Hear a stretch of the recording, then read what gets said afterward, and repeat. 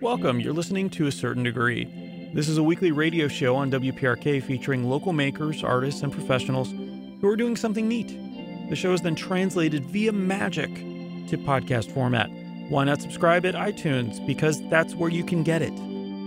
This episode is brought to you by Woke Signals. Have a habit of putting your foot in your mouth? Get rid of that toe flavor with Woke Signals. It's a simple but incredibly expensive concept. You don't want to say the wrong thing. We don't want that either. So we monitor all of your conversations, both in person and through all form of electronic interfaces. If you start straying into territory that may insult or upset someone, we alert you.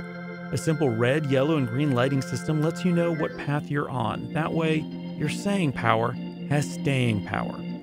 Woke Signals. We're always watching and helping. You say party, we say die on WPRK, Winter Park, Florida. That's actually the name of the band, so I'm not just saying that. That is the name of the band. That was Laura Palmer's Prom. Good morning. My name is Nick. You're listening to A Certain Degree.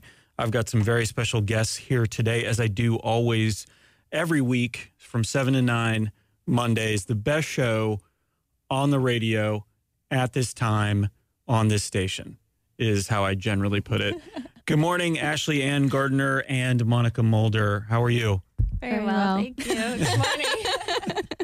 Good morning. Coming out so early, I appreciate it, and doing so much work to promote your shows that are coming up. One show, 2 one-acts. Yes, so right. Is that how it's not 2 shows Right. mashed together. It's one show with 2 one-acts that are not really mashed together. Yeah, it's a double bill. Okay. Ghost and Funeral Party, and we're going to be talking about that. Or is it Ghost Party and Funeral? No, Funeral and Ghost Party. Ghost and Funeral Party. Yes, got it. Ghost ampersand Funeral Party. You always have to do the ampersand. Yeah, it's very important. Yeah. So we'll talk about that because I love the idea of how you put it together. So, Ashley, you wrote both of the one acts. I did. And you're directing Monica in one, and you're acting in the other. Yes. And Monica, you're directing one, and you're directing Ashley, and you're acting in one. It's a lot. We're directing each other. Yes. That's the easiest way to put it. And that would be in a much easier way than I put it. So thank you for being here. So we could do that. Now, I don't know you all that well. I think that former guest Jeremy Sagers put you up to this because he's also producing the show. Yes. And so we're going to play some games or a game. We might play other games. I'm not really sure. I don't know you that well. We might play Parcheesi, possibly some Trivial Pursuit later on. Pictionary? Pictionary for sure. Okay, cool. Pictionary, because nothing is better on the radio than Pictionary. Absolutely. Yeah. And just because of the yelling, mostly. So first, we're going to play 20 questions. So I'm going to get your opinion on some things, see where you stand, maybe ask you some additional questions. Maybe you'll learn something about each other that you didn't know. Yeah. But instead of saying yes or no, up or down, you're going to say when all is said or done. So if you're for something, when all is said. If you're against something or you're not that fond of it, when all is done. When all is said, I figured that's like you're getting up, you're saying your lines. When all is done, who wants things to be over that are enjoyable? Maybe something is bad and you want it to be over. But when all is said, yes. When all is done, voices. I'm ready. Thumbs down. Resolutions. We're almost out of New Year's resolutions sort of area. We've got actually Chinese New Year coming up. So maybe you can make some Chinese New Year resolutions. How do you feel about them in general? When all is said or when all is done? When all is said. Oh, you like them? Mm-hmm. Do you make New Year's resolutions, Monica? I do, but they're very abstract. Okay. Yeah. Yeah. So I might do what? Well, like what's an example Well, of for one? example, like be more open and loving this year Oh, okay. instead of like bullet points of Certain things. specific goals. So it's so vague necessarily. that you could say that you hit it. Interpretive, like Yeah. wise. Yeah, I guess so. Yeah. Okay. I Good. set it up to win, you know? Yeah. Yeah. No, that's good. That's good. All right. And Ashley, how about you? I think when all is said as well. Yeah. I'm not one to keep my New Year's resolutions. They kind of taper off towards the end of Sure. January. Sure. As I guess they do with not everybody. I don't want to generalize. I'm really sorry to those people. A lot of people who do. keep them. No, that's most, true. Yeah. but most people Yeah. taper off. I do try like the really hard set ones like going to the gym or doing yoga every day. Those are hard for me to keep because my schedule is so erratic. Same. So yeah, I tend to keep the more abstract ones, like being more present and working on my craft more often. I don't really give myself like a hard deadline or like a hard time period to work on things. It's just like in general, work more on this. So you don't add a percentage to the end, like work on my craft 10% more every other day. I don't, but that would probably help me out a lot. I'm going to go ahead. If you want to submit your resolutions to me, and I'll go ahead and add some numbers. Okay. And like, okay, so You're the we're numbers guy. gonna jazz this up by 13%. 13%. Yeah, Okay. like Yeah. whatever it is. Will you hold us to it? Oh yeah. Okay. Yeah, you know, I'll Accountability monitor buddy. your Yeah. I'll monitor your progress on Facebook since we're all Facebook friends now. Awesome. I just got back on Facebook, so I'm just relearning how to be Might friends want with to people. rethink that. Yeah, no, I'm already. I mean, just following Jeremy is like, ooh. I didn't know it was going to be like that. Voicemail, said or done? Ooh, when all is said. You like voicemail? I love voicemail. What is happening right now? Really? Yes, I do. You are There's- very excited about voicemail. I get very excited about a lot of weird things. Great. Yeah. Good. Well, Yeah. then you're on the right show. Cool. Yeah. I'm very glad to be here. No, I love voicemail because, I love leaving voicemails because it just lets the other person know that you care about them. Like sometimes I'll get a call from somebody and they'll say, hey, this is so-and-so, call me back. And that's it. But they won't say why they're calling me. But I want to Right. know, like, why are you calling me? Is it Go ahead important? and prep me. Yeah, Is it just yeah. because you love me and you want to like call me and say, hey, I love you?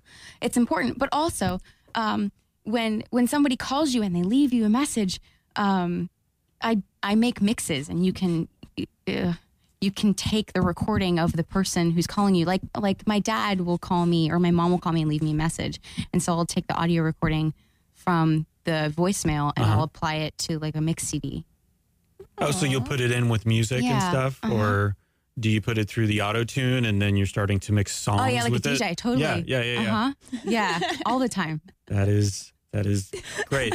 I kind of want to leave you voicemail now. So if I ever call, Cool. it's just to leave you answer. voicemail. Yeah. Yeah, don't answer. Okay. I think that's in general. I think everybody knows.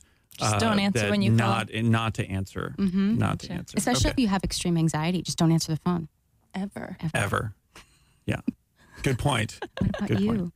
Yeah. Said Well, or done. when all is said. Yeah. Really? You're for voicemail as well? Yeah, well, phone calls are a lost art in general. That's true. So anyone even calling me in the first place, as long as it's not like business stuff or a solicitor or something, but an actual friend or family member calling is like, either there's bad news and that's why I get freaked out. Yeah. Like Yeah. when my dad calls me, I'm like, oh no, what happened? What's wrong? But then it's usually a butt dial. So, because we mostly just text. Yeah. So the phone calls are like, uh-oh. But then it's always fine. It's always fine. Okay. Well, good. But yeah, voicemail. Yeah, I got one last night and I was like, oh, yeah. You're the first people to say positive things about voicemail that I've ever had on my show. No, I think I understand why, because I hear like this thing all the time about how millennials, quote unquote millennials, we don't like voicemail, and like millennials don't leave voicemails or whatever. And I don't understand why I still like millennials to don't leave think of voicemail. that. I'm not a millennial. Okay, I Slightly think we older should. than you, but I think we should go ahead and try to maybe actually train people to leave good voicemails. Maybe that's the problem. Is We gotta to your solve this point, issue. maybe you don't know how to leave a voicemail.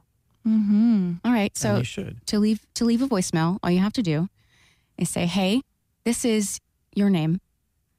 I just wanted to call you because I needed to, this is multiple choice, ask you a question about a certain thing, or B, say, hey, you are all right in my book." what's A?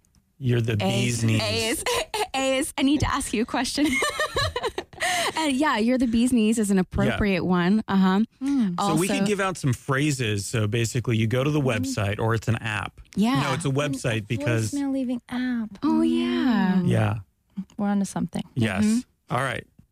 And then you just fill in. It's kind of like Mad Libs. Yeah. And if you can't think of anything, we'll fill it in for you. Mm-hmm. So it's a little bit of artificial intelligence. It puts it in. Right. Boom. I love this for bad business ideas. So we're going to have to save this for we'll come back to the it. bad business ideas section. Okay, very good. Colonizing Mars, said or done? When all is said. Yeah? You want to go? I want to go. Okay. My friend always asks me, if you had the opportunity to go to Mars right now, would you take it? And I always say yes. Yeah. Mm-hmm. Well, we need one acts there. I mean, we're going to need a theater company. We're going to need playwrights, dramaturgs. I'm not sure how to pronounce that word. We're going to need directors. We're going to need photographers. So, so Ashley, you're in. Yeah. Big Mars. fish in a barren pond here. Yes. Yes. That is my entire philosophy on life as well. So. Yeah. No, for me, when all is done, no. No, you're not. Okay, so you're not going. Not obviously. going. So what about, should we go in general? Are you for the idea of space travel and colonizing other worlds? I don't know. I read some sci-fi stuff, and I don't know if we should be spreading like a virus around the universe. Well, I mean, will we even make it? If you watch, you watch most of the sci-fi movies and such, we can't even get along. Like 8 of us in a pretty big space station. Well, Ashley's done a play about that. Yes, I did do a play about 4 people trapped in a spaceship together for 5 years. Yeah.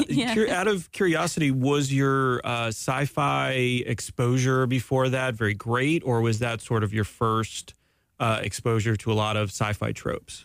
Oh, no, I love sci-fi. Okay, good. Yeah. One of my favorite books, which is like an anthology series, it's called the Wesleyan Anthology of Science Fiction.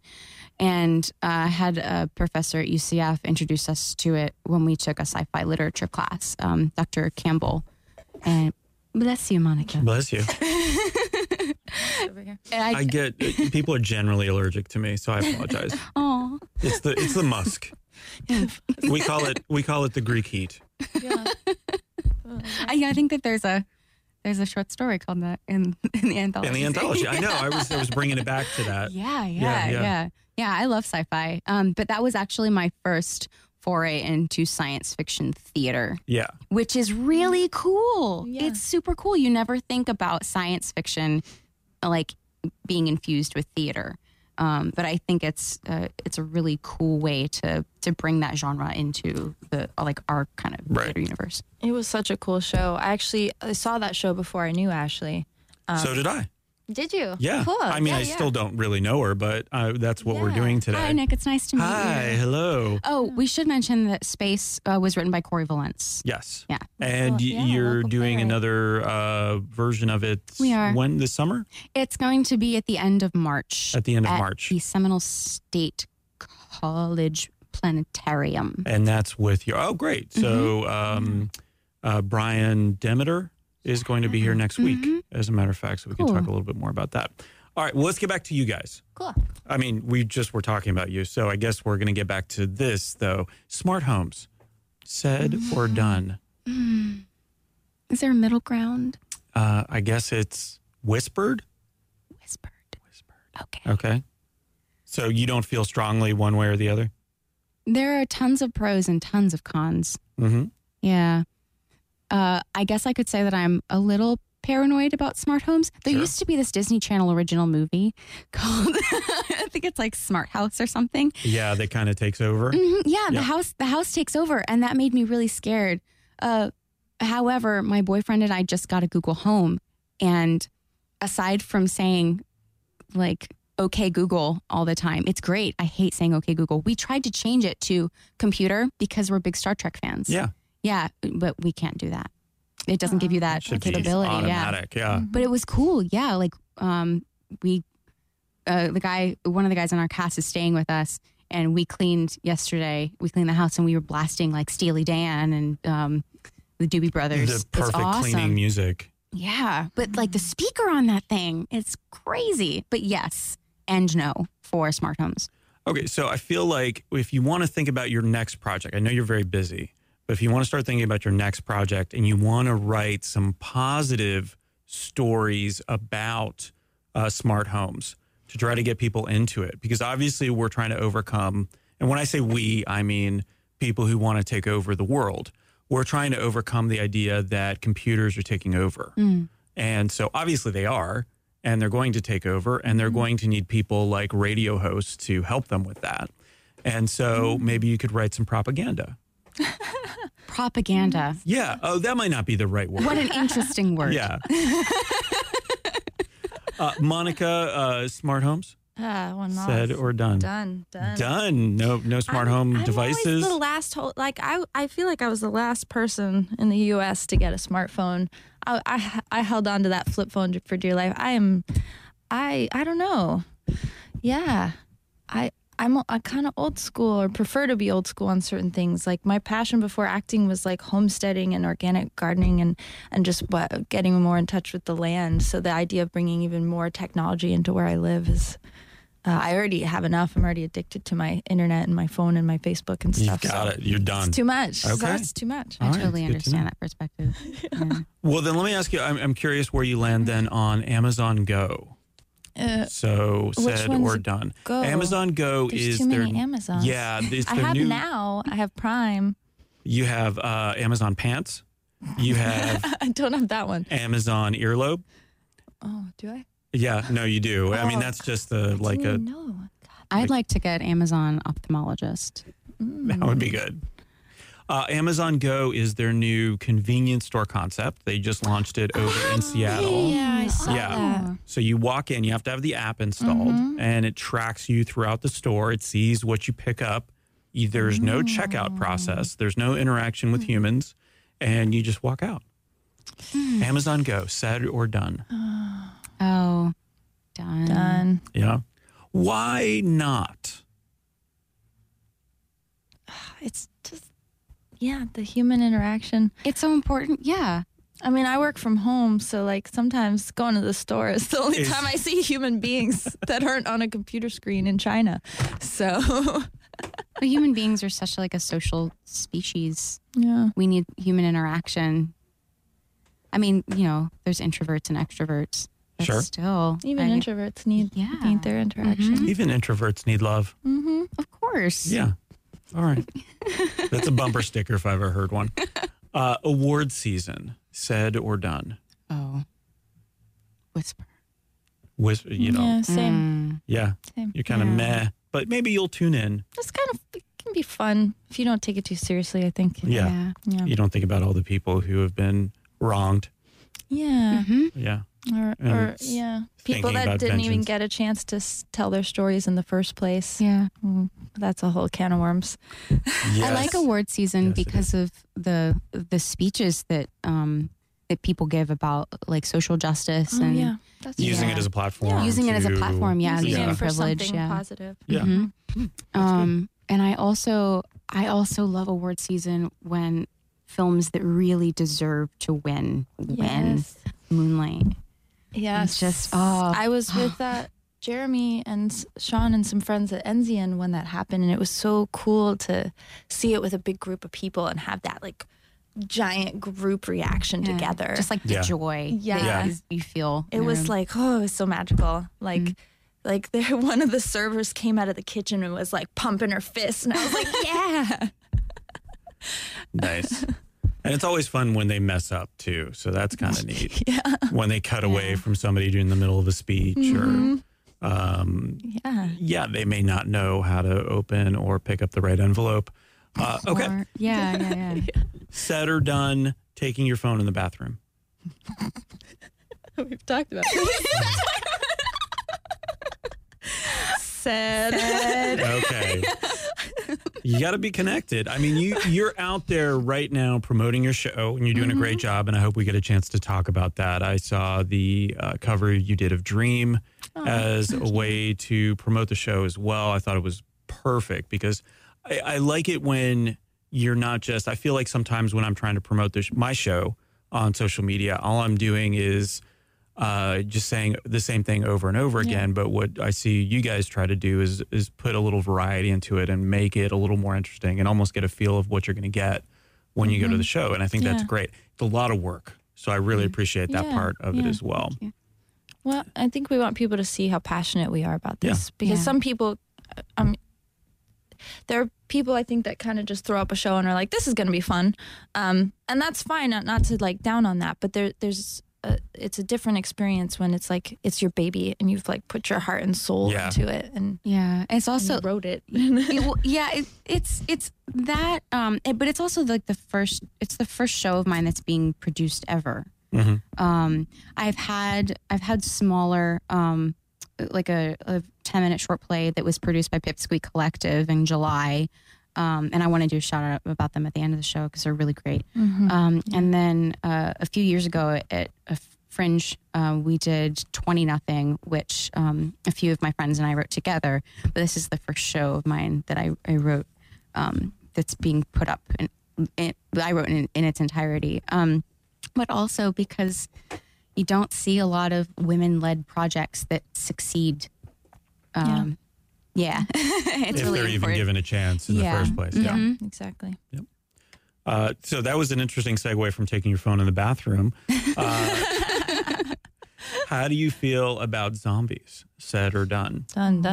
Said. Done. Oh, okay. Yeah. Oh, Night of the Living Dead. Okay. So That's it's such a visceral reaction. Yeah, it's That was one of my childhood. I saw that movie too young, and it traumatized me a bit. So 22, 23. Yeah. You know.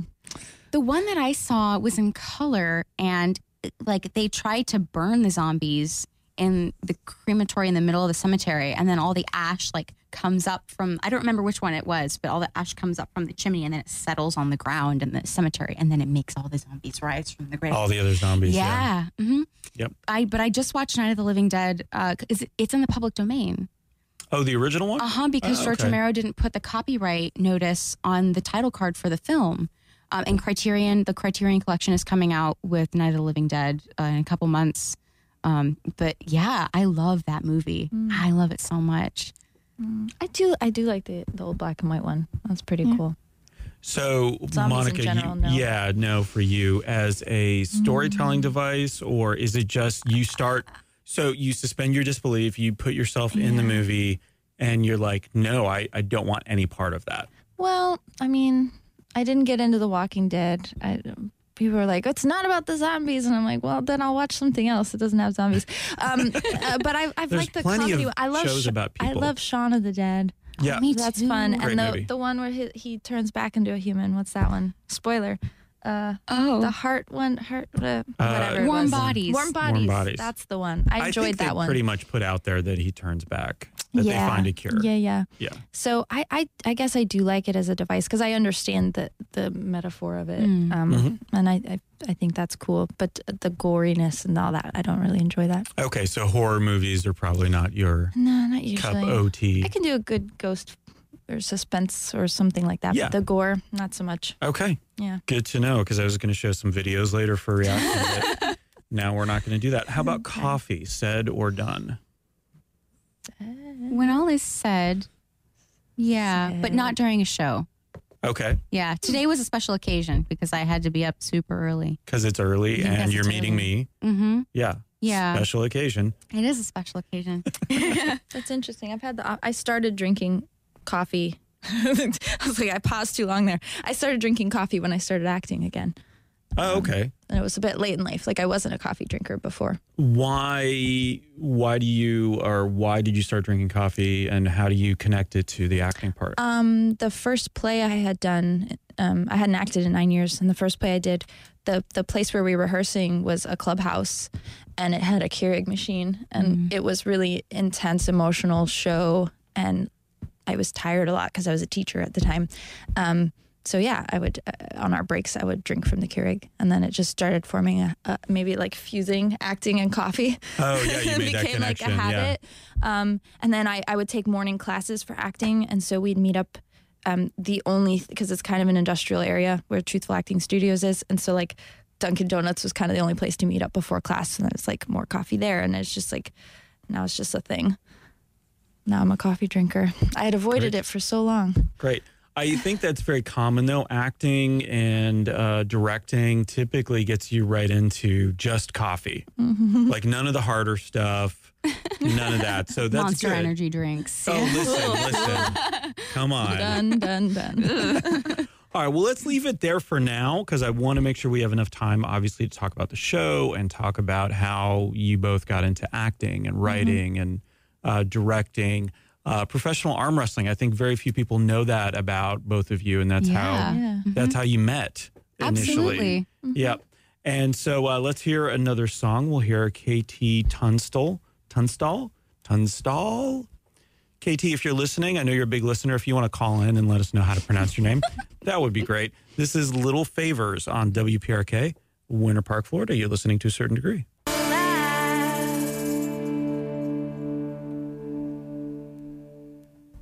So Katie called in. It's Katie Tunstall. Good morning. My name is Nick. You're listening to WPRK, Winter Park, Florida, and you're listening to A Certain Degree. This is a very special episode. I generally don't have two guests on, but you guys are charmers. Ashley Ann Gardner, Monica Mulder are here. They have a show coming up in less than 2 weeks. So it's a one weekend only show, and it is 2 one-acts written by Ashley. So thank you for writing those. Thank you. Because otherwise there wouldn't be a show. That's true. Yeah, that's true. Yeah, or it would not be a good show because they'd just be up there. What do we do? Aimlessly wandering Yeah. the The stage. actor's nightmare. I mean, there's I've lived that. Oh, yeah. you can do some improv, but there's only so much you can Yeah. do. Yeah. Funeral and Ghost Party is the name. Did I say- Ghost and funeral Oh, party. I'm gonna- Ghost hold on. ampersand funeral party. Ghost. You know, I should have written this down at some point. And funeral. This is really good radio. Yeah, he wrote it. He did a good ampersand, everybody. Oh, did he? I can't I can see. never write Let an me see. ampersand.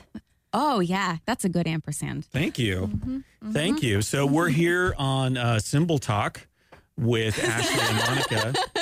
Great to have you here. We're going to talk about wingdings. So if you have any questions about wingdings, please call in. Oh, yeah. That's Yeah. a good font. Yeah, that is It's actually one of the Ashley's best. expertise. Yeah. One of the Wingdings best. font. I have a really, really good, clean joke about fonts, but, you know. Go ahead. Go for it.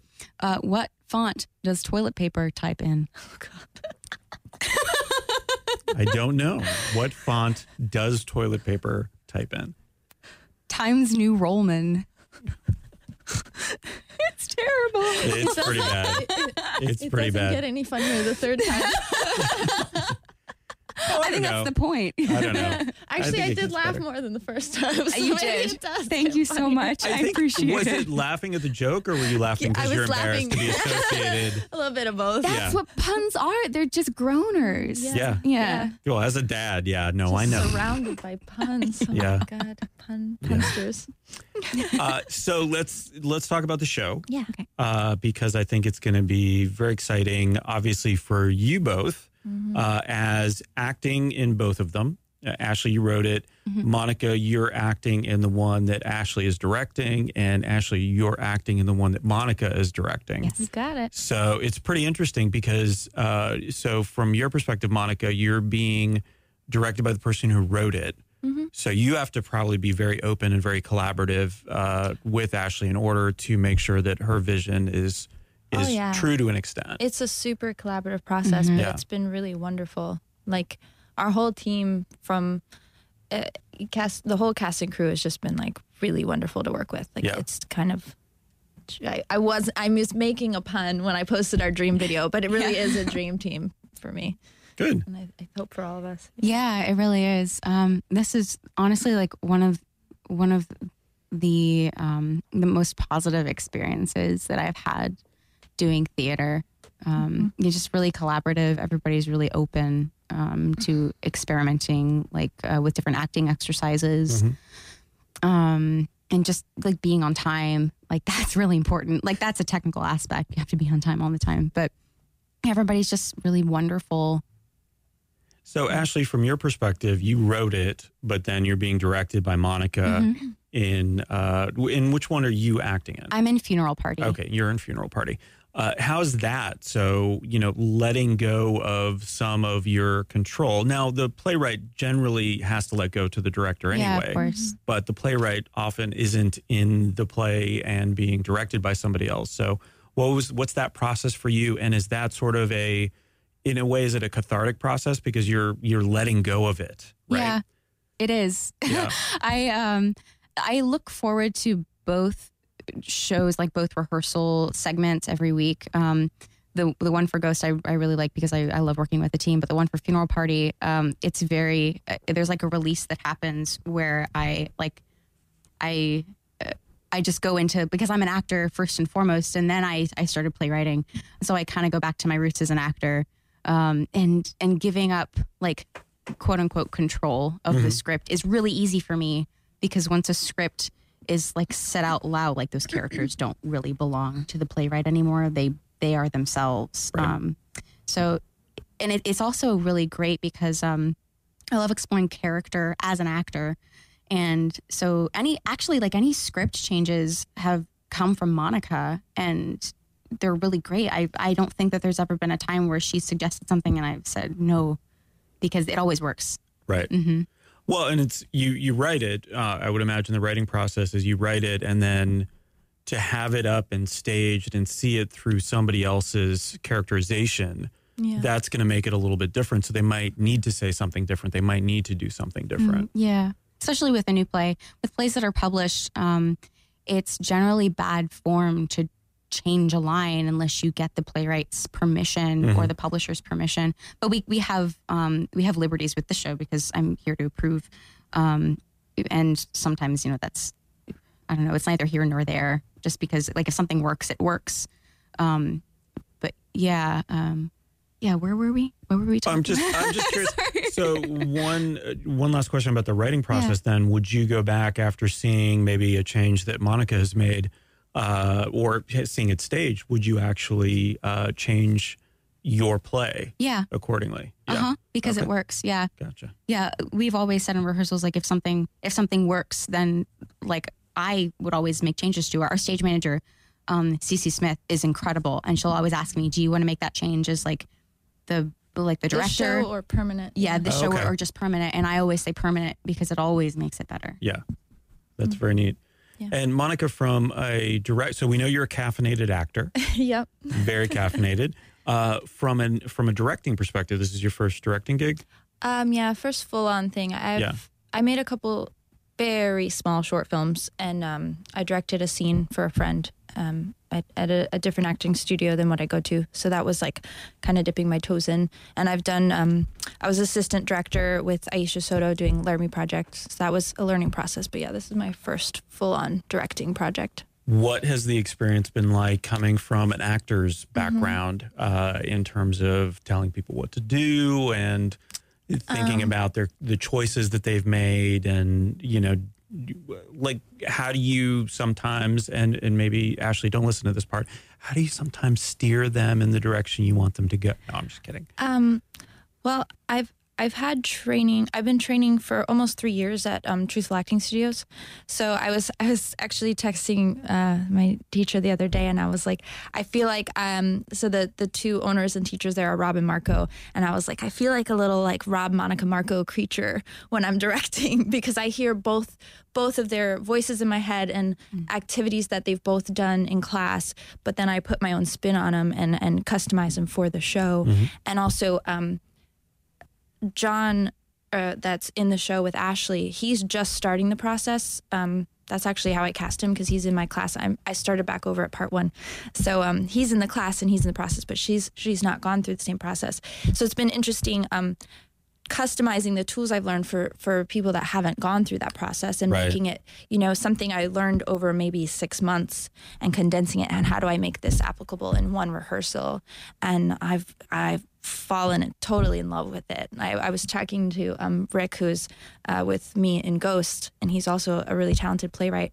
I was talking about that last night with him. I was like, oh no, because like now I have 2 itches, like if you don't act for a while, you get the itch to act. And now that I've realized how much I love directing, I'm like, oh man, now I'm going to have the directing itch. And this might be my only opportunity where I'm like directing and acting at the same time. And now I think from here on out, future projects are going to be like, I'm going to miss one or the other. Yeah. Well, you're welcome to come and direct me at any time on this show. Yeah. Because I feel like some direction would actually be really can help handy with sometimes. that. Yeah. So consider that. Yeah, I can't sure, pay, sure. Oh, nor wow. can I offer any benefits other than you get to get up super early on Monday mornings. That's most gigs in Florida, Yeah. a non-union state. No, that's a good point. So let me take it back a step and talk a little bit about something I'm always interested in is like coming out of high school. What was your plan, and was it acting related? Was it something else altogether? Did you go right to college, or did you kind of move around? So Ashley, I know from your perspective, you went to Valencia College first. I did. Yeah. I went to Valencia for theater, first and foremost. And there are so many things that like an actor goes through when they start college for acting. There's a lot of arguments with their family about like, is this degree going to be a degree that gets you money? Yeah. Is it a smart decision? Well, there's the stereotype of the starving artist, right? And no parent wants their child not to have the means to sustain themselves. Yeah, but I also think that a lot of the concern that comes from parents is out of care, and they want their children to do well because they don't want to see their children struggle, and it's out of love. But I also don't think that a lot of people know how many opportunities there are in the entertainment industry. Yeah. Like you can be a technician, a writer, an actor, and all of those things are necessary.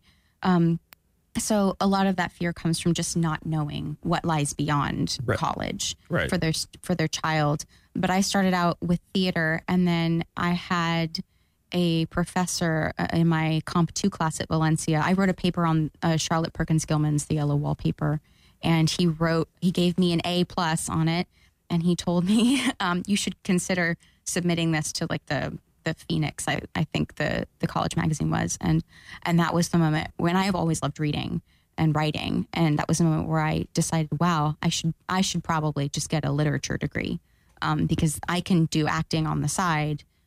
But I would really like to write in college and beyond. So I went and I got a BA in lit from UCF, and then I also did my master's at UCF too. The long one is literary, cultural, and textual studies, but the shorter one is just like an MA in English lit. Perfect. Yeah. Yeah. So then that's really interesting because I think that the general idea is that you can't do anything with a theater degree. Yeah. But I almost want theater, thinking about my kids and thinking about being a recovering introvert myself and how little I talked from the time I was 18 to the time I was 25, 26. I could have used that training. I could have used some improv skills. I could have used some getting up on stage and just scaring myself into being more comfortable talking. Yeah, that's what theater is really good for. Yeah. For shy kids, they encourage. I remember my professor at Valencia. She put out like a flyer that said, "Are you shy? Are you nervous about getting up in front of people? You should take acting 1 because it'll really help you come out of your shell and speak in front of other people. And it's such a valuable tool. And improv, I'm terrible at improv, but I see its value. So yeah, it's such a valuable tool for just like an everyday job because you have to know how to talk to people. Yeah. Monica, how about you coming out of high school? Yeah. Arm wrestling circuit. Yeah, that whole thing. Yeah, I did theater in high school and I loved it. And I think I had this deep yearning to continue doing it. But I was painfully shy back then, and theater helped me a lot. But I only ever got parts because I spent a lot of time backstage. Like when I first auditioned sophomore year, I didn't get any parts. And I'd be the stage manager, and so I'd fill in when someone was sick or out or whatever. And it was this long, slow process because I was terrible at auditioning for the director there to see that I could do it. Like once I had a part, I was fine. I actually never even really got stage fright that much, but the auditioning process was painful for me. So in any case, I after high school, I got it in my head, well, I'm never going to have the chance again for someone to take like a year to figure out that I can act. So I went to a couple auditions, kind of self-sabotage, didn't prepare enough and bombed them entirely and made this very young, foolish decision that acting was not for me and that I couldn't do it. So you had this self-fulfilling prophecy. Self-fulfilling prophecy, thing. Yeah, exactly. Yeah. I auditioned for the UCF BFA program, and I was completely naive to what that was. Like I didn't really have any guidance on the whole college process. I didn't really understand what a BFA was. I thought the audition was a formality. And then I got there and I was in a room of like, I don't know. In my mind, it was like 500 people, but it was probably like 100. But and they came in. They're like, "Thank you all for coming out. There's only going to be like 6 of you making it into the program." And my heart just dropped, and I was like, "Oh my God!" Like I did not prepare enough to try to compete for one of 6 spot, to 12 spots or whatever. I had and it was so. For me at the time, being like 18 or whatever I was, it was just like demoralizing. Just, I'm not gonna do this. And I could have done a bachelor's in theater, but I think it was the fear, convinced myself, well, yeah, I can do acting on the side. Let me do something practical with my bachelor's degree. So I got a psych degree because that's super practical, especially when you're not planning to get a master's. Well, psych degree, like it adds so much, like it adds another element to the acting. I learned a lot and I enjoyed it. But as far as like stability or career, the only thing I've ever used my psych degree for, I could have had any bachelor degree for. Sure. For any of my teaching that I've done, all I needed was a bachelor's degree to get my foot in the door. So I could have done theater and been just as well off, or even better, because maybe I would have gotten into the technical aspects and been better equipped to do like stage management or lighting or whatever. I heard about this girl traveling with the circus doing lighting all over the world, and I was like, dang it, like that could have been me. But yeah, I just heard circus, and I was like, yeah. I always wanted to run away and join the circus. Yep. So, to hear that there... Do they have room for the bearded man? Oh, Yes. sure. Yeah, freak show kind of thing? It's they're kind of everywhere now, I hate to tell you. They are. Yeah. Beards are really popular now. No, they right. look kind of like this lumberjack dapper. No, I meant beard on my back. Oh, I have on a your back back beard. beard. Yeah. Then there might be something for you Okay. there. You make it like a shape or something. Yeah. You do like buttons. I mean, I generally do. Cirque doesn't really do the freak show thing, but I do have a couple of friends there, and I should put in a good word for you. Okay, so let's connect about that offline. Yeah. So I apologize. Psych degree. Yeah, and then psych came degree. back to acting later on. Came back to acting, not to age myself, but 9 years later. Took me about that long to go on this strange roller coaster journey, and living in many different places and going through lots of different experiences, and other, like, my backup dreams kind of crashing and burning before I was like, well, what have I got to lose now? Let me go back to this original dream. Mm-hmm. And I'm so thankful and grateful that I found my way back to it, because I can't imagine myself doing anything else right now. Well, it's interesting, too, because what I'm hearing from both of you is there's no real right way to do it. If you're passionate about something, you don't need the degree in it. In fact, the degree is important potentially, but it doesn't really matter what you have it in. I hear from a lot of people that you need a business degree, for example. Right now, everybody thinks that's the most practical aspect, and it's really about you, right? The degree supplements your passion. Yes, exactly. Great. Yeah, exactly. That's a good way to put it. So, having taken this roller coaster of these different paths, is there any advice you would have for people looking at this, maybe going into acting or maybe going back to acting? I would say you're never too old. That's a big one I hear, and I had it myself. It's so funny, too, because when I was 21, I lived in LA, and I never went to a single audition, didn't even submit to be an extra. And that's easy. You go to an office, they take your picture, and then you're on set.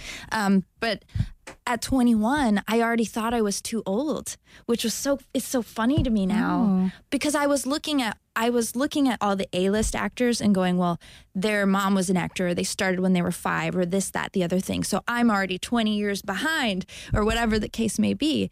So maybe that would be the advice: is don't look at the top celebrities. Look at the working actors. Yeah. Because when you start looking at the working actors, the ones where you're like, oh, I've seen her in something, or they're in a show, or maybe you don't know their name off the top of your head, but you recognize them. Those actors did not get there by like nepotism and starting young. They got there by the hard work and the training. And practice, And there's a really great podcast called Inside Acting. And one of my favorite episodes was Jenna Fisher from The Office. Oh, yeah. And talking about how she was in LA for like 5 years with nothing.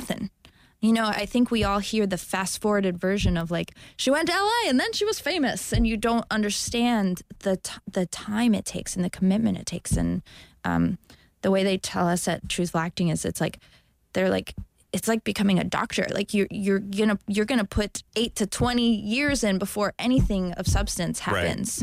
Right. And to know that it's a long plan. You're not gonna just be like, I'm an actor now. Where are my parts? Yeah, your time and your work is your investment. Yeah.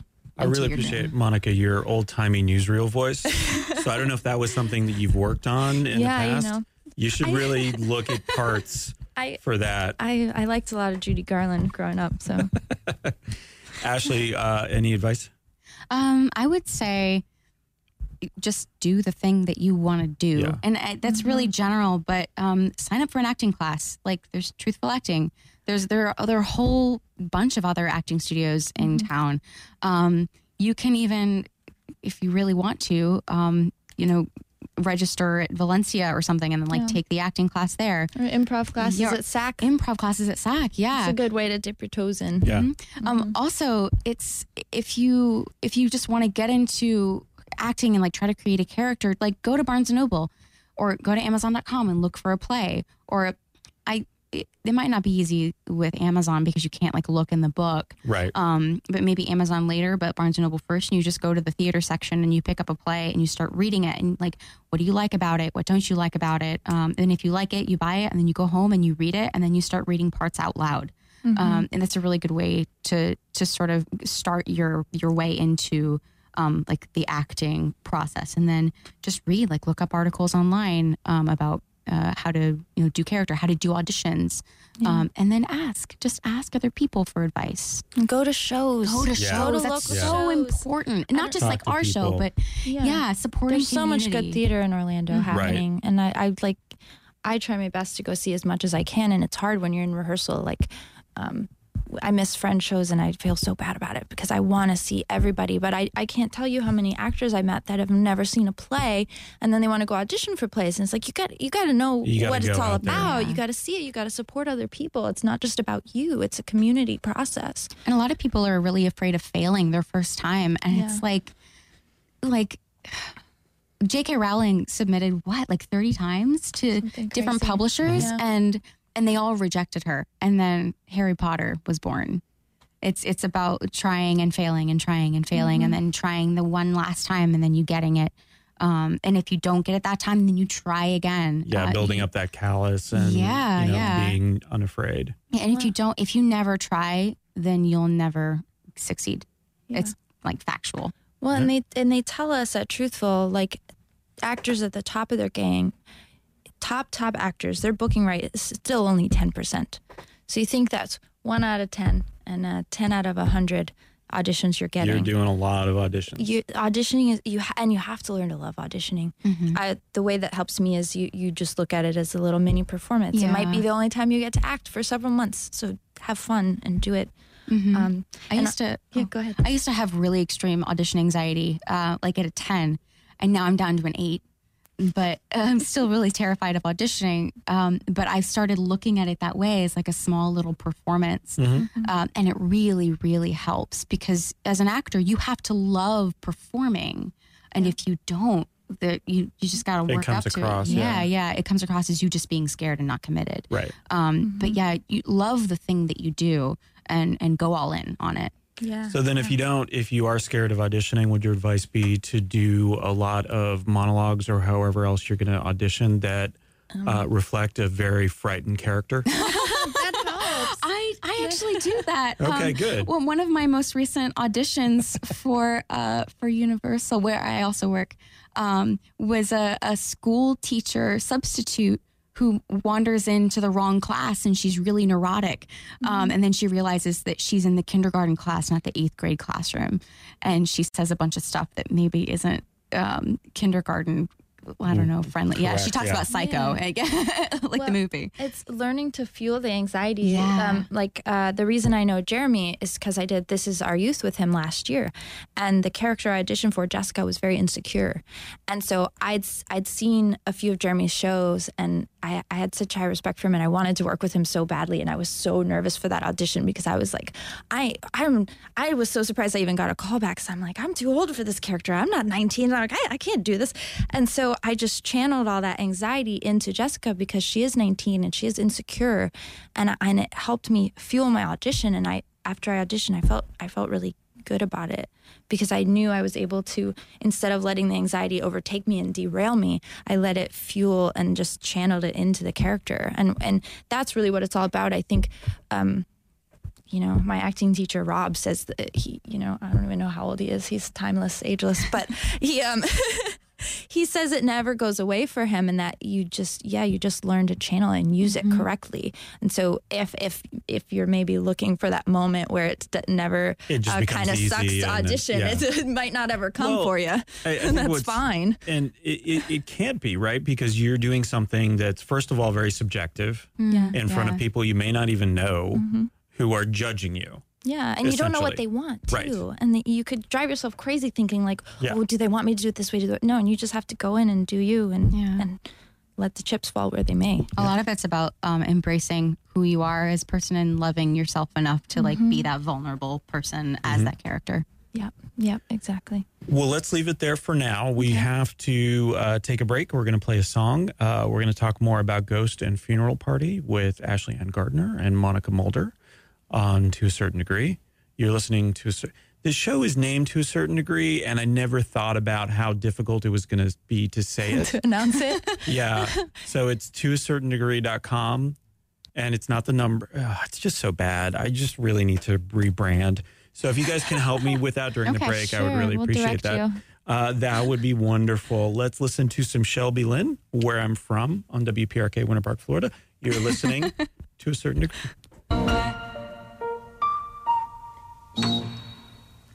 A lot of dancing going on here today. It was quite nice. I can really shake my hips. And what I found was I need to go to the doctor more.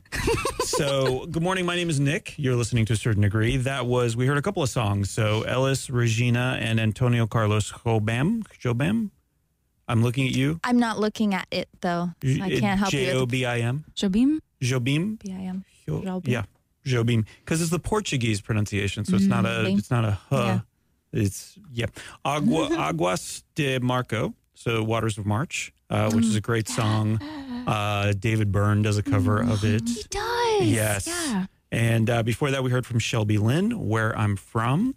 And so I'm here doing the second hour of To a Certain Degree with some very, very special guests. Ashley Ann Gardner, Monica Mulder. The show they're doing in less than a couple of weeks, 4 nights only, 1 weekend. So make sure you get your tickets now. You can find it on Facebook. It's probably the easiest way to search for it. Ghost Ampersand Funeral Party. So 2 one-acts written by Ashley. One directed by Ashley, one directed by Monica, both starring, or one starring Monica, one starring, and other people too.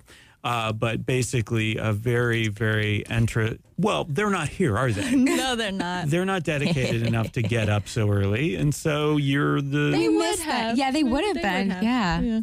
Well, why didn't you tell me? I feel bad. We didn't know. I feel terrible. We didn't want to impose. Oh, I would. No, that was fine. I think 2 people is the maximum I can We're handle. A lot to handle, isn't it? Yeah. I mean, between the dancing, the sideways glances. The asides. I mean, you guys just keep doing asides to an audience that isn't here talking about me, which I think is really... So it feeds my ego, and at the same time, it's kind of awkward because you're not saying positive things. Yeah. Great. So we have a very special, I don't know if you've listened to any of the past episodes as I try to get the song ready, but we have a very special part of the show right now. And I feel like now that you obviously are both entrepreneurial, you do many, many different things, wear many different hats, photography, writing, acting, directing, or as we mentioned earlier, arm wrestling. Yeah. So what I do is I'm going to pitch a couple of ideas to you and use your business acumen to figure out if they're good ideas, if they're bad ideas. And in general, they are bad. And so we call it Bad Business Ideas. So we'll listen to the song right now. Bad business ideas. It's time to pick just one. It's gonna be totally legal. We hope it won't hurt anyone. So come on, have some fun. Yes, bad business ideas, because not all ideas start out as good, and none of these will ever get there. But before we get to your bad business idea, so you're going to have two, and you're going to get to choose which one you want to go with. You don't have to both choose the same one. Okay. That might be easier, though, because I don't know if you read the fine print on the website about being a guest on the show, is you do have to start this business. You are legally obligated to start this business. Sure. Great. So this one, before we get to yours, I just wanted to talk through this one because I want to understand a little more about it. So I was reacting to a Twitter post by a friend of mine named Lindsay Thompson, better known as Lemon Hearted. She's a local blogger and writer, social media consultant. And she was talking about having been mansplained marketing, basically, a couple of times within 24 hours. Very frustrating process. And so, this kind of set the wheels in motion in my head about, okay, how do we stop men from mansplaining things? And I thought, well, obviously negative reinforcement is something that works with us. So thinking about the way that we would generally mansplain is out loud or over the phone somehow. So if we could take the phone and add an app and a case to it. So what it would do is the app would always be listening or always be monitoring whatever's being input into the phone. And so anytime it hears somebody being patronizing or just conceited or in general kind of it starts with a D and ends with a bag, it would actually stab them. So the case would have Wolverine-style claws. Adamantium. Yeah. That would come out. That would work. What were you thinking? I thought maybe like a light shock, Oh, electricity. Yeah, like a shock phone case. Yeah, we could do that. Yeah. We could do that. I like the stabbing though. Yeah. So that's a lot of blood. I don't know about that. Because personally, like if that would happen with me, I would pass out because I see blood and I pass out. But you would never mansplain anything. So that's true. But if I'm with a man who mansplains and he gets stabbed by his phone case, then it could be dangerous to women. That's right. Yeah. Oh, that's a good point. I thought you might just start laughing. Oh, if I see blood? No. If a mansplainer gets stabbed. Oh, if a mansplainer gets stabbed. And then we get labeled crazy feminists. Yeah. So maybe just I was actually thinking a buzzer. Buzzer. A buzzer, Or a like really annoying person just going every time. And just, okay. Yeah, like we could hire our vocal own buzzer. Yeah, our own vocal buzzer that just like stands behind them, and whenever they start to mansplain. All right, why don't we try it? Okay. Why don't we try it? So I understand, Ashley, you're really, really into improv, I think is what I heard earlier. So Monica, you'll be the buzzer. Oh, fun. Yeah. So we'll meet and I'll just ask you what you do, and then I'll start mansplaining. And so we'll see how this works. Okay. So we'll try it out, okay? Okay. Oh, hey, how's it going? You getting some coffee? Yeah. Yes. Today's the first day I've been having coffee in a while. Great. Did you know about coffee, like how they roast it? That if you roast it, the longer you roast it, it's less caffeine? Yes, I did know that. Yeah. Well, let me tell you a little more about it because I don't know. See? That's good. That's it good. works. Yeah, it's not a violent thing. It's just a small verbal cue. I kind of like the buzzer. Or it could be a mosquito noise. Everyone hates that. Oh, yeah. Mosquito Interesting. flying past your ear. So everyone just freaks out thinking there's a mosquito. Yeah. Yeah. And then it totally resets the conversation. Or we could just go full on Clockwork Orange with it. I mean, Tell me that's more. a precedent set. Oh, please just explain. and then just watch a bunch of people mansplaining, and then you'll just never want to mansplain again. Isn't that how that works? Yeah, I think so. I like it. Yeah, it adds to the human element too. If there's another person there, it's not just all technology. You have another person there. Yeah. Okay. True. All right. Well, very good. I think we solved mansplaining. I think we did. So nice job. They should let women solve problems more often. Yeah, they should. Sorry, Your Nick. face. Can't say anything. We value you. Okay, wonderful. Ashley and Monica, may I call you Ashley and Monica? Of Yeah. course. Great. Technology. Is it the worst thing ever? Oh, it's not the No. worst thing ever. Okay. We're now connected with all the people we possibly could want to be connected with, along with a lot of other people that we probably wouldn't normally be connected with, but we have to be for whatever reason. Well, I don't know. I haven't gotten connected with Eddie Redmayne yet, so Okay, so we're still we're working not on there that. yet. And I still But- have yet to meet Richard Dreyfuss. So Yeah. Okay, Anyway, so not to derail you. Richard, hold on a second. Richard, Eddie, I know you listen. So if you want to come to the show a couple weeks, it's Ghost & Funeral Party. please. We'll hold some tickets at the front desk for both of you. Yes. Okay, for every show, right? Yeah. We'll put on an extra show just for them. Yeah, private show. Okay, all right. No, like, Oh, like- boy. Let's get back to these connections that we're talking about. Soon Yeah, we'll be sure. connected. We talked about smart homes earlier. We'll be connected with all of our inanimate objects as well, right? Oh, boy. Refrigerators will tell you when you need certain groceries. Mattresses will tell you how you're sleeping. Pet food bowls will tell you how happy your dog is or whether or not he or she has food. Tooth and hairbrushes will tell you how healthy your mouth and scalp are, hopefully respectively. I don't want my toothbrush telling me how healthy my scalp is. And diapers will tell you all sorts of things. Oh, yeah. Shoes, maybe using the same technology as diapers, will let you know what you've stepped in.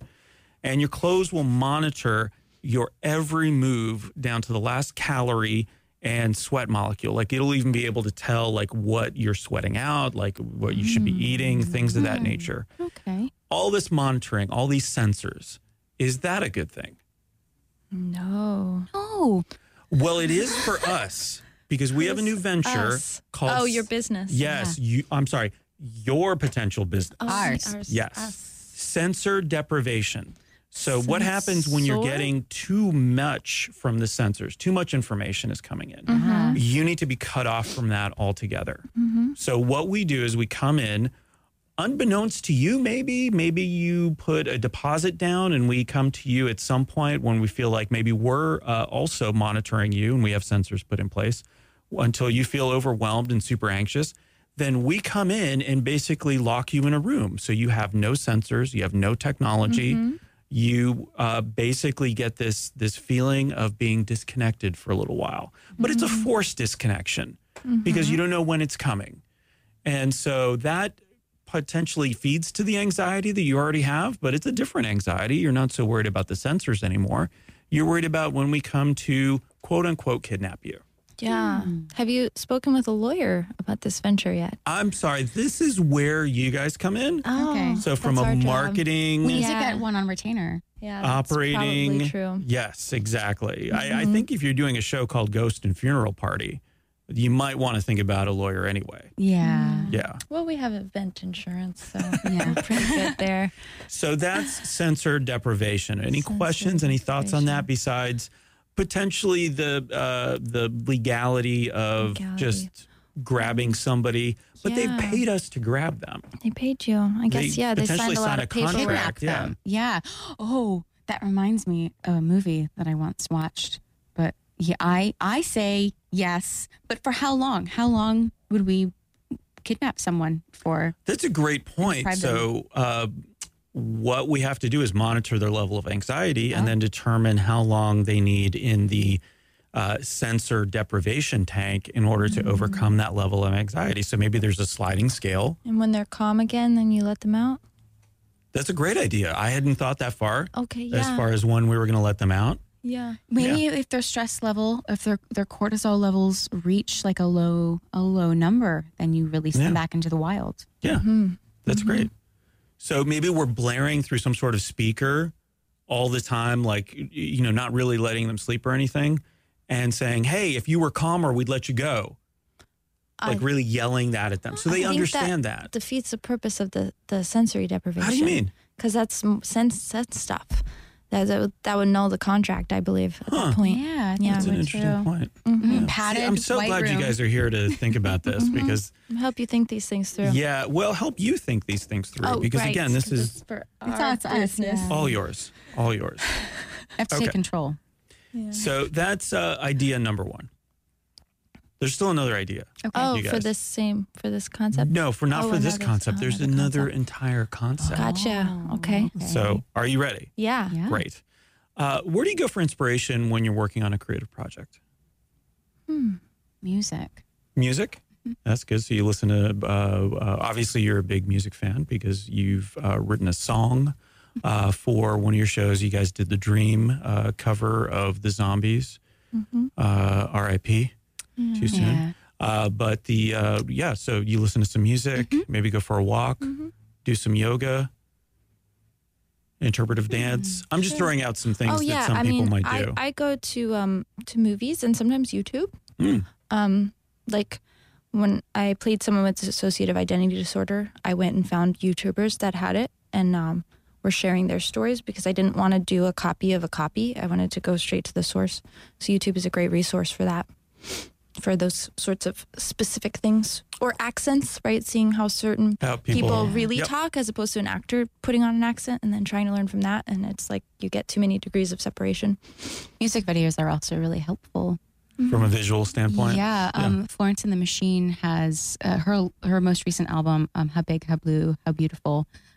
She has the director who directed all of the music videos for that album, put all of the music videos together in one film. And so it's like a 45 or 50-minute long film. Oh, right. You're telling Oh, me. nice. Yeah. Very visual. So I like the sound aspect. It was occurring to me that sound is a big part of it. And from a writing perspective or from an acting perspective, like thinking about how sound is incorporated into those things. So what I did was I want to propose a new venture. It's called A Square Peg in a Sound Hole.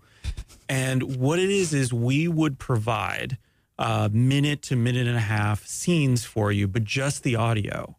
So I'm going to play one now, and maybe you can imagine what kind of scene it would be, and that might inspire you to come up with other scenes. So let me just play this right now. Oh, you can't hear this. This is where we needed the head.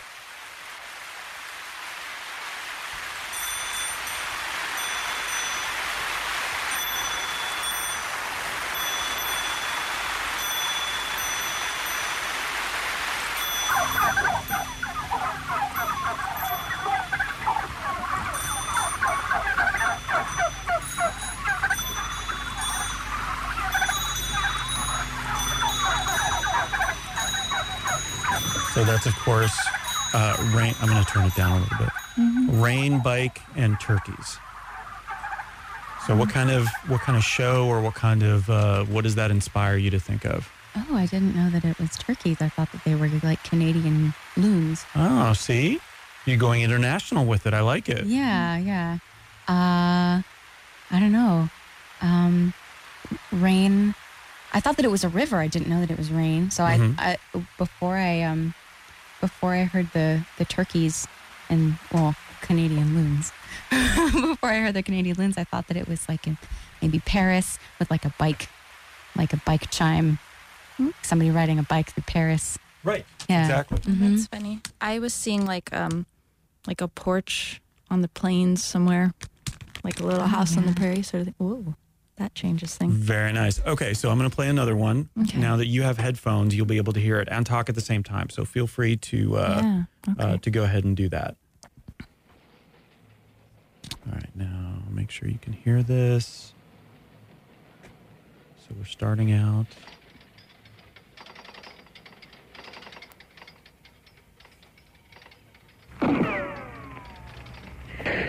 So what's happening so far in your head? What are you thinking about this scene?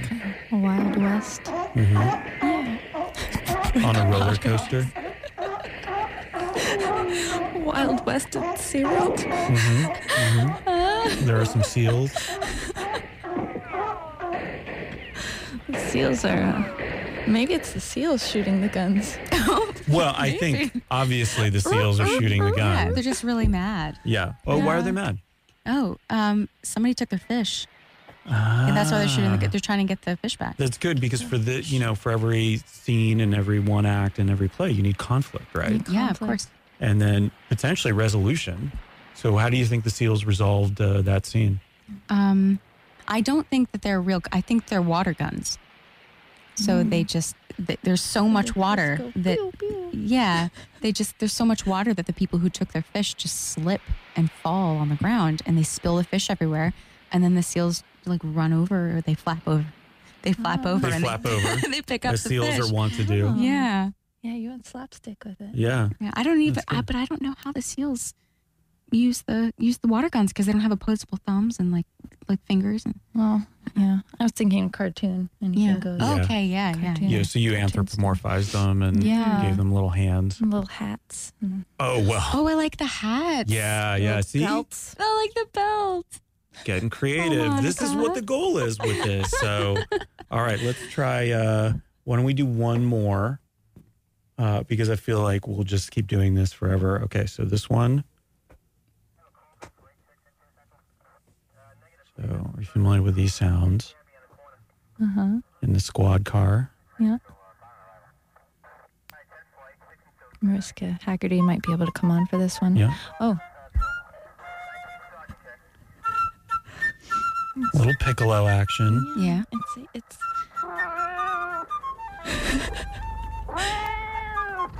I see like a little boy walking by the cop car, like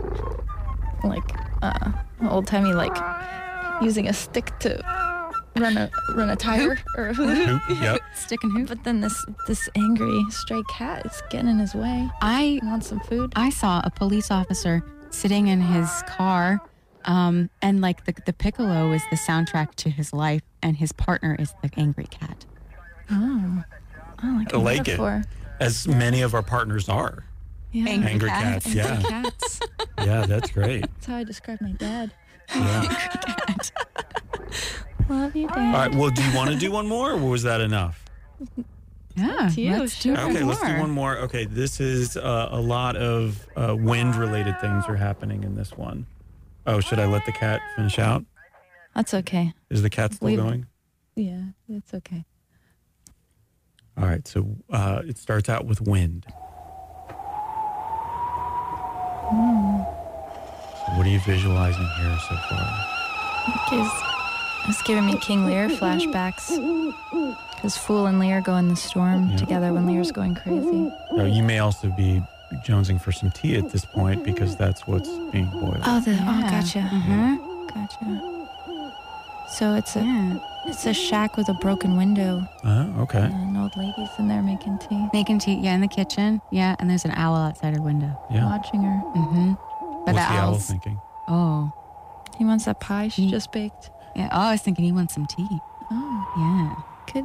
No, he's not going to be Some- satisfied with tea. He wants some pie. Yeah. Does he hang out a lot? It's a mincemeat pie. Yeah. Then he Ah, doesn't have to spit the bones out. Mm-hmm. That gets Go easy cumbersome. to eat. That gets cumbersome. Says the person who doesn't like zombies. All right, good. Good. Well, thank you for that. So that was a square peg in a sound hole. So you have two choices. You have two wonderful meals set before you. Sensor deprivation and a square peg in a sound hole. Which would you like to do? Now, again, you don't have to pick the same one. You could do different ones. Mm-hmm. Oh, for one, I liked the square peg in a sound hole. Okay. I agree. All right. Uh-huh. So we will try that out as a good business. writing exercise. Feel free to do that and take that in whatever direction you want.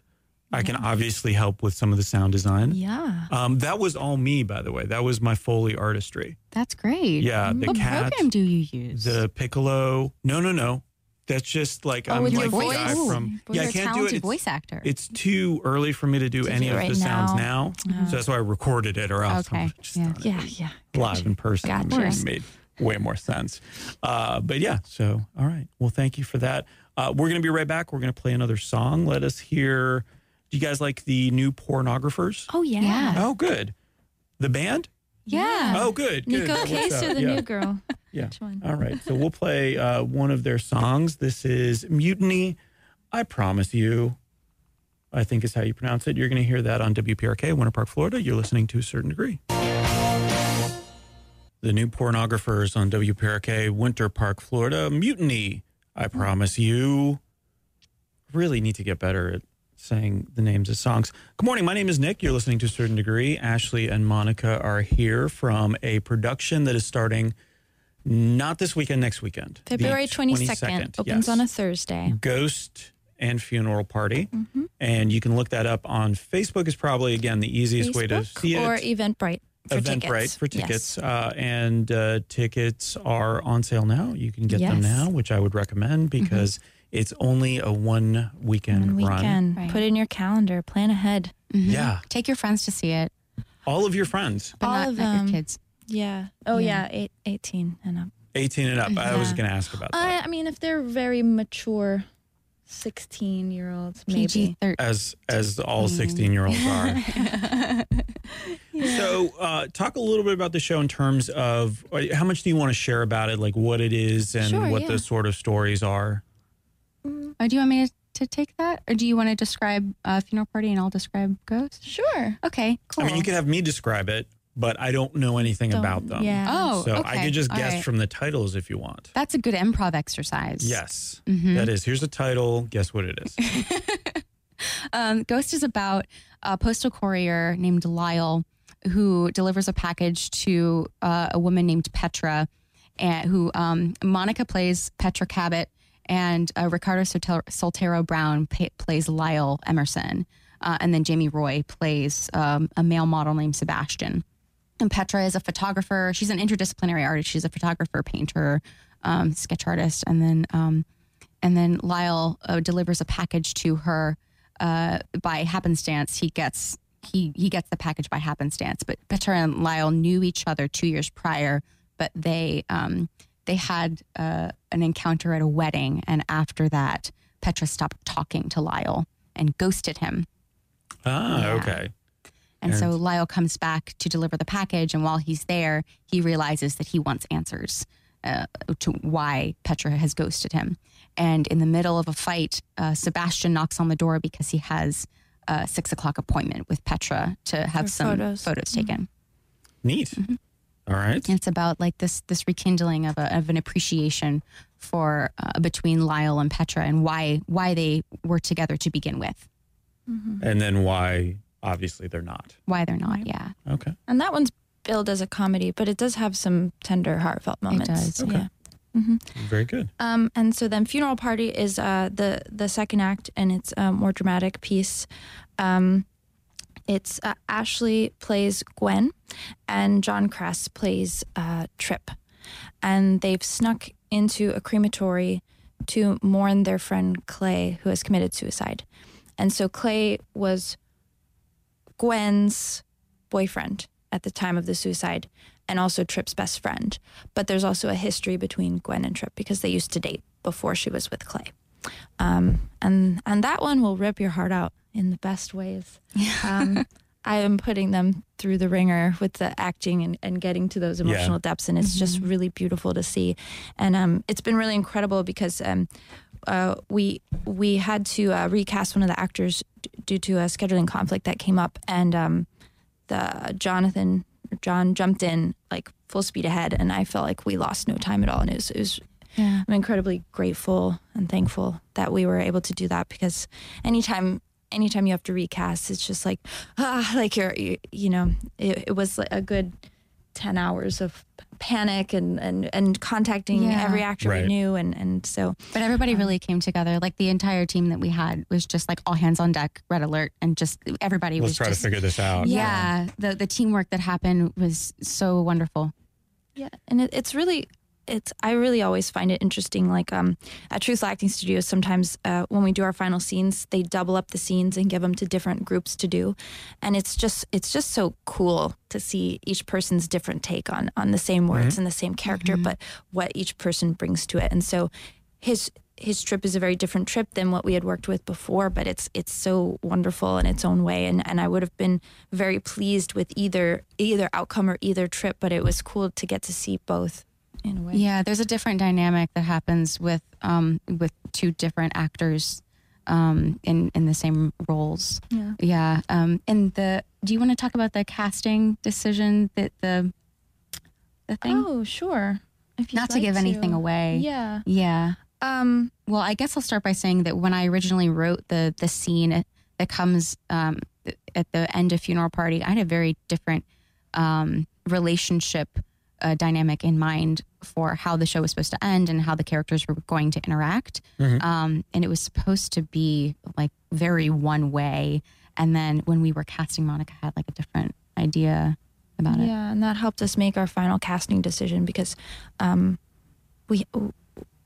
there are very particular parts to cast, and a Trip especially. We had a hard time deciding who we wanted to play Trip, and so because a similar type could play Trip or Lyle, so it was almost more like we had the people we wanted, and we just weren't sure which part was which. Like, is he Lyle and he Trip, or vice versa, between the two different shows, and just seeing a certain moment at the end. I kind of saw it in a gentler way and saw that this one particular actor could bring the dynamic would show that better with that actor, and so then that helped us do like our final. Okay, lock it in. These are the actors for these parts. Yeah. Interesting. So that was really cool. And we've also joked about like us switching. Gwen and Petra at some point. That would be really fun. Because Frankenstein style. Yeah. What? Oh, Frankenstein, when they did this stage play with Johnny Lee Miller and Benedict Cumberbatch, they would switch between they did that between with the Doctor and Monster. True West. They did that with I want to see Philip Seymour Hoffman and John C. Reilly. Oh, that's so interesting. True West is a show with brothers, and they would swap. They would swap roles. And there's two women that did that in another show too, but I don't remember what it was. But I guess when I just blurt out Frankenstein style, that might be taken in a different way. Well, it's funny because there's references to Frankenstein in Funeral Party. So I was like, that's interesting. Yeah. In a very happenstance sort of way. But yeah, I thought that would be fun because Gwen and Petra are very, very different characters, and it would be interesting to see each other's take on it. Yeah, Petra's like kind of. Well, you describe Petra. Petra's very tough and guarded, and she feels a lot, but she doesn't want to show it. I think she's been hurt a lot. So she lives in New York, and she's an artist, and she kind of has this like air of toughness that she puts on. Whereas Gwen's more bubbly. Gwen feels a lot too, but she hides it in a different kind of way. She likes to be strong but silly, to sort of deflect a lot of different emotions that she's feeling. And there are certain parts in the show when, like, they'll have this. Trip and Gwen will have this moment where they're acting kind of lighthearted, and then Gwen will say something about Clay, who's in the room with them, and then things will kind of be brought down, and to bring it back, to bring their attention elsewhere, she'll suggest something to sort of protect Trip from feeling so low and so sad about things. Yeah. So Gwen is more of a protector in a roundabout kind of way. Yeah, and Petra's more like survival. Like she's got to take care of herself. She's got to survive. And she drops F-bombs. She does. Right. She does. She likes that word. Great. And, I'm glad she's not here this morning. Yeah. I could have brought her, but, it's okay. Monica's got to be out sometimes. It's quite all right. Yes. From a creative standpoint, we just have a few minutes left. And so if we have time for the pop quiz, I'm sure you guys are really looking forward to that. Because really, having two people here that I don't know that well, I obviously have to pick a favorite. So I was going to use the pop quiz as an opportunity to... We fuse our bodies. To figure out. Okay, well, let's talk about that later. But from a creative standpoint, and I wanted to talk about writing specifically for you, Ashley, and photography for you, Monica, because that's one of the things that you do as well. Yeah. Again, you guys wear a lot of different hats. What is the most important thing to you when you're looking at creating a new piece? Like, what do you, or from a photography standpoint, obviously sometimes you're being hired to photograph a specific thing, but then you probably also go out and do your own thing. There's something you want to capture, in a moment, in a still. And so, what is the most important thing from a starting point of view? Do you just wake up and you know what you want to shoot or what you want to write, or is it you start writing and then it might take you in a bunch of different directions? The same thing with the photography. I think for me, it starts with a bit of conversation that I've thought about. And from there, it leads to atmosphere. So like two people talking about a particular thing, and then it just kind of it expands. Like we do this exercise that Monica has. It's that we've done in rehearsal about like taking a ball and like expanding out from there, and that's kind of what it feels like. There's this very particular thing that happens between two people, a conversation that they have. And that conversation branches out into something else, and it just kind of grows from there.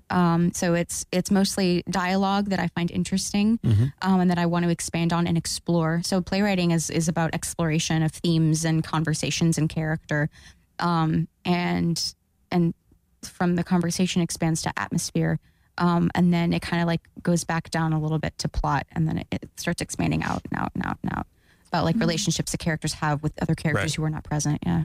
So you may not know the setting or what the conflict is going to be, maybe, but sometimes it's just, I really like this dialogue. I like where it's going. I'm going to keep exploring that. Yeah, and you can always go back and edit. That's a great thing about creating something. Yeah. How about you? Monica, how about taking is it photograph?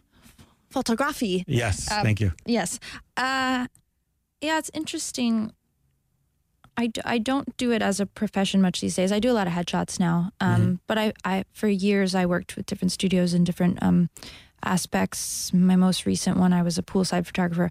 But it doesn't really matter if I'm doing kind of more like school pictures or my own artistic pursuits. I think there's a moment where things kind of click, and that's what I look for. I don't know if that makes sense at all. Things tend to go badly for me when I plan too much.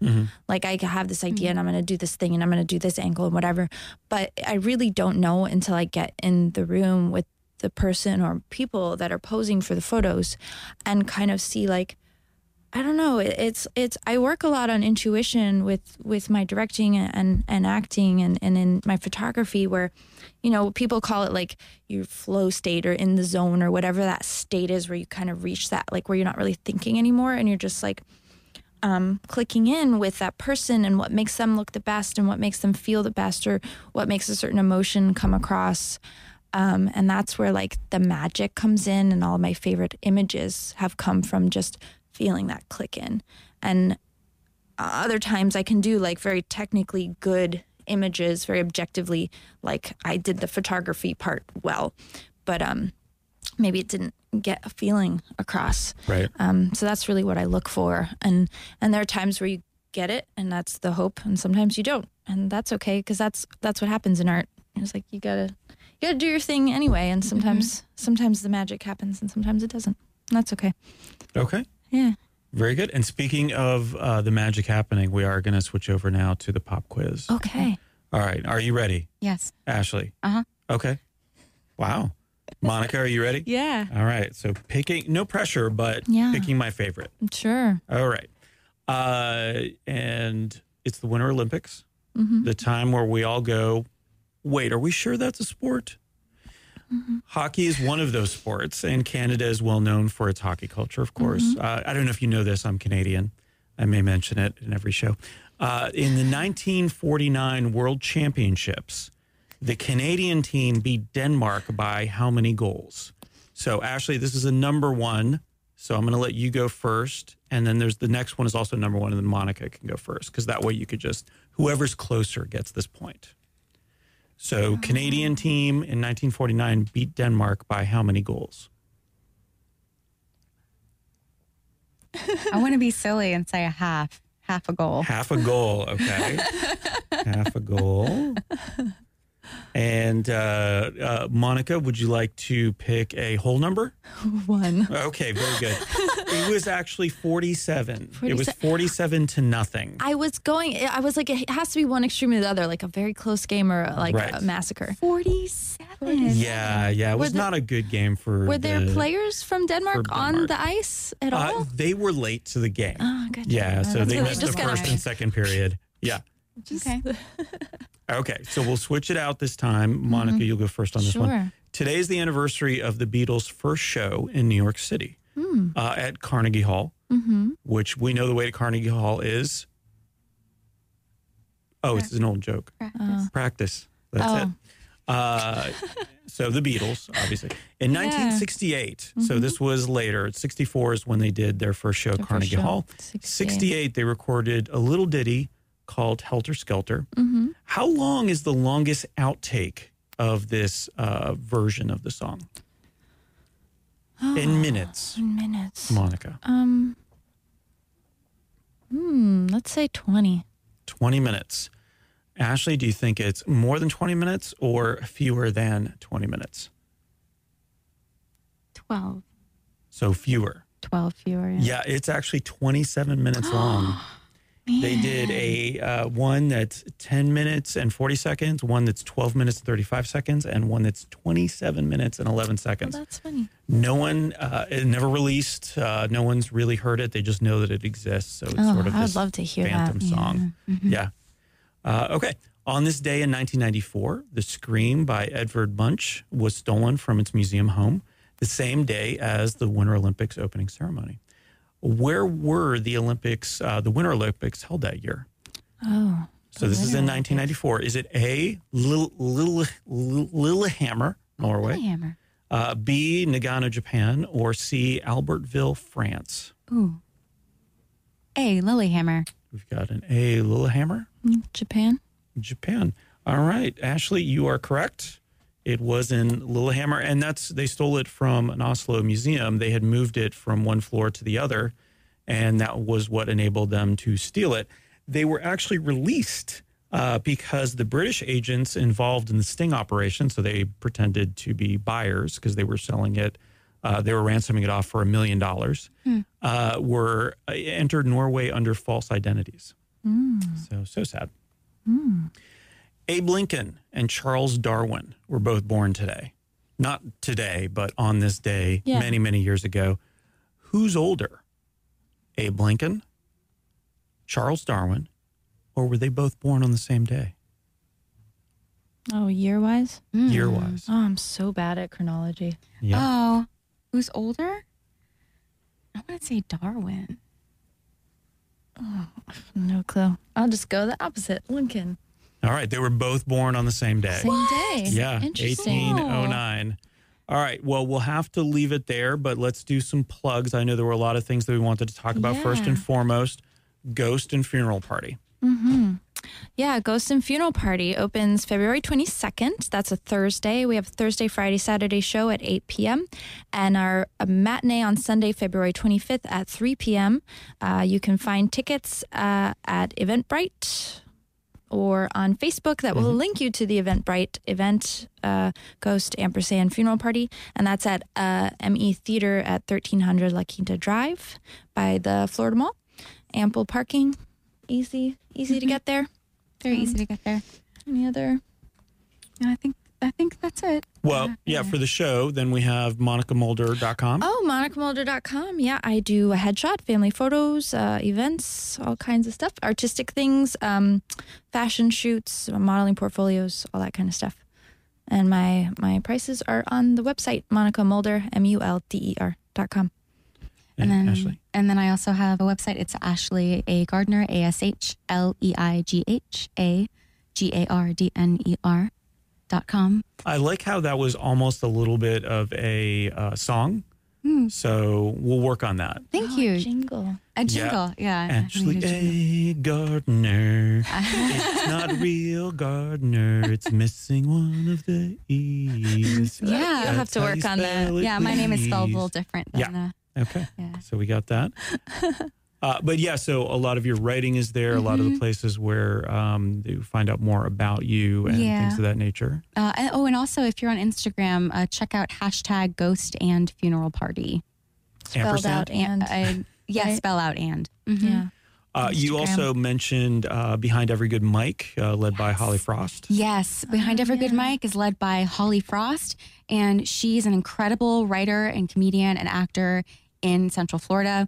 She kind of spearheaded this project Behind Every Good Mic that centers on female writers and comedians in Central Florida.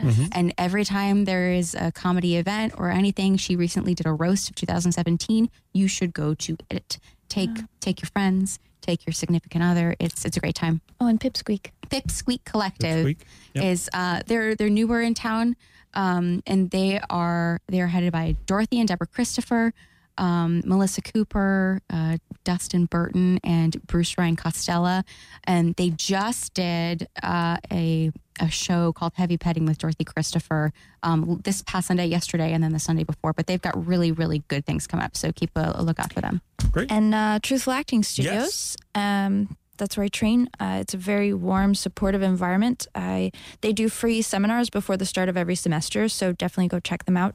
And then the sister theater that was born out of that, Theater on the Edge, they do really incredible work there. They have Proof coming up. My roommate is in it, Barry Wright. He is fabulous, and a lot of good friends are in it, and it's going to be a fabulous show. They have a really amazing work ethic there and really great training. So yeah, if you're interested in acting, feel free to ask me questions or send them an email. They're very open. Great. Yeah. Well, thank you guys so much. And you've been listening to a certain degree. You've been on a certain degree. I'm looking at you saying that. Yeah. So I'm going to release you back into the wild. Oh, good. We're going to have another show next week. The Demeter brothers are going to be here. One is in charge of the Seminole State's planetarium. The other is an artist. Cool. And so both of those things, I think, work out really well for radio, because I think talking about stars and art comes through really well on the radio. But next up, Best Hour with Smarketing News. And again, you've been listening to a certain degree on WPRK, Winter Park, Florida. And that's the show. Thanks for listening to a certain degree. What's that? You'd like more? Well, then I have a website for you, but I'll give you this one instead. toacertaindegree.com. That's TOA certaindegree.com. For more episodes, creative scheming, and much, much more. Even more, hey, tune into WPRK. There's always something on air to get your heart racing. In a good way, not in the attacky way.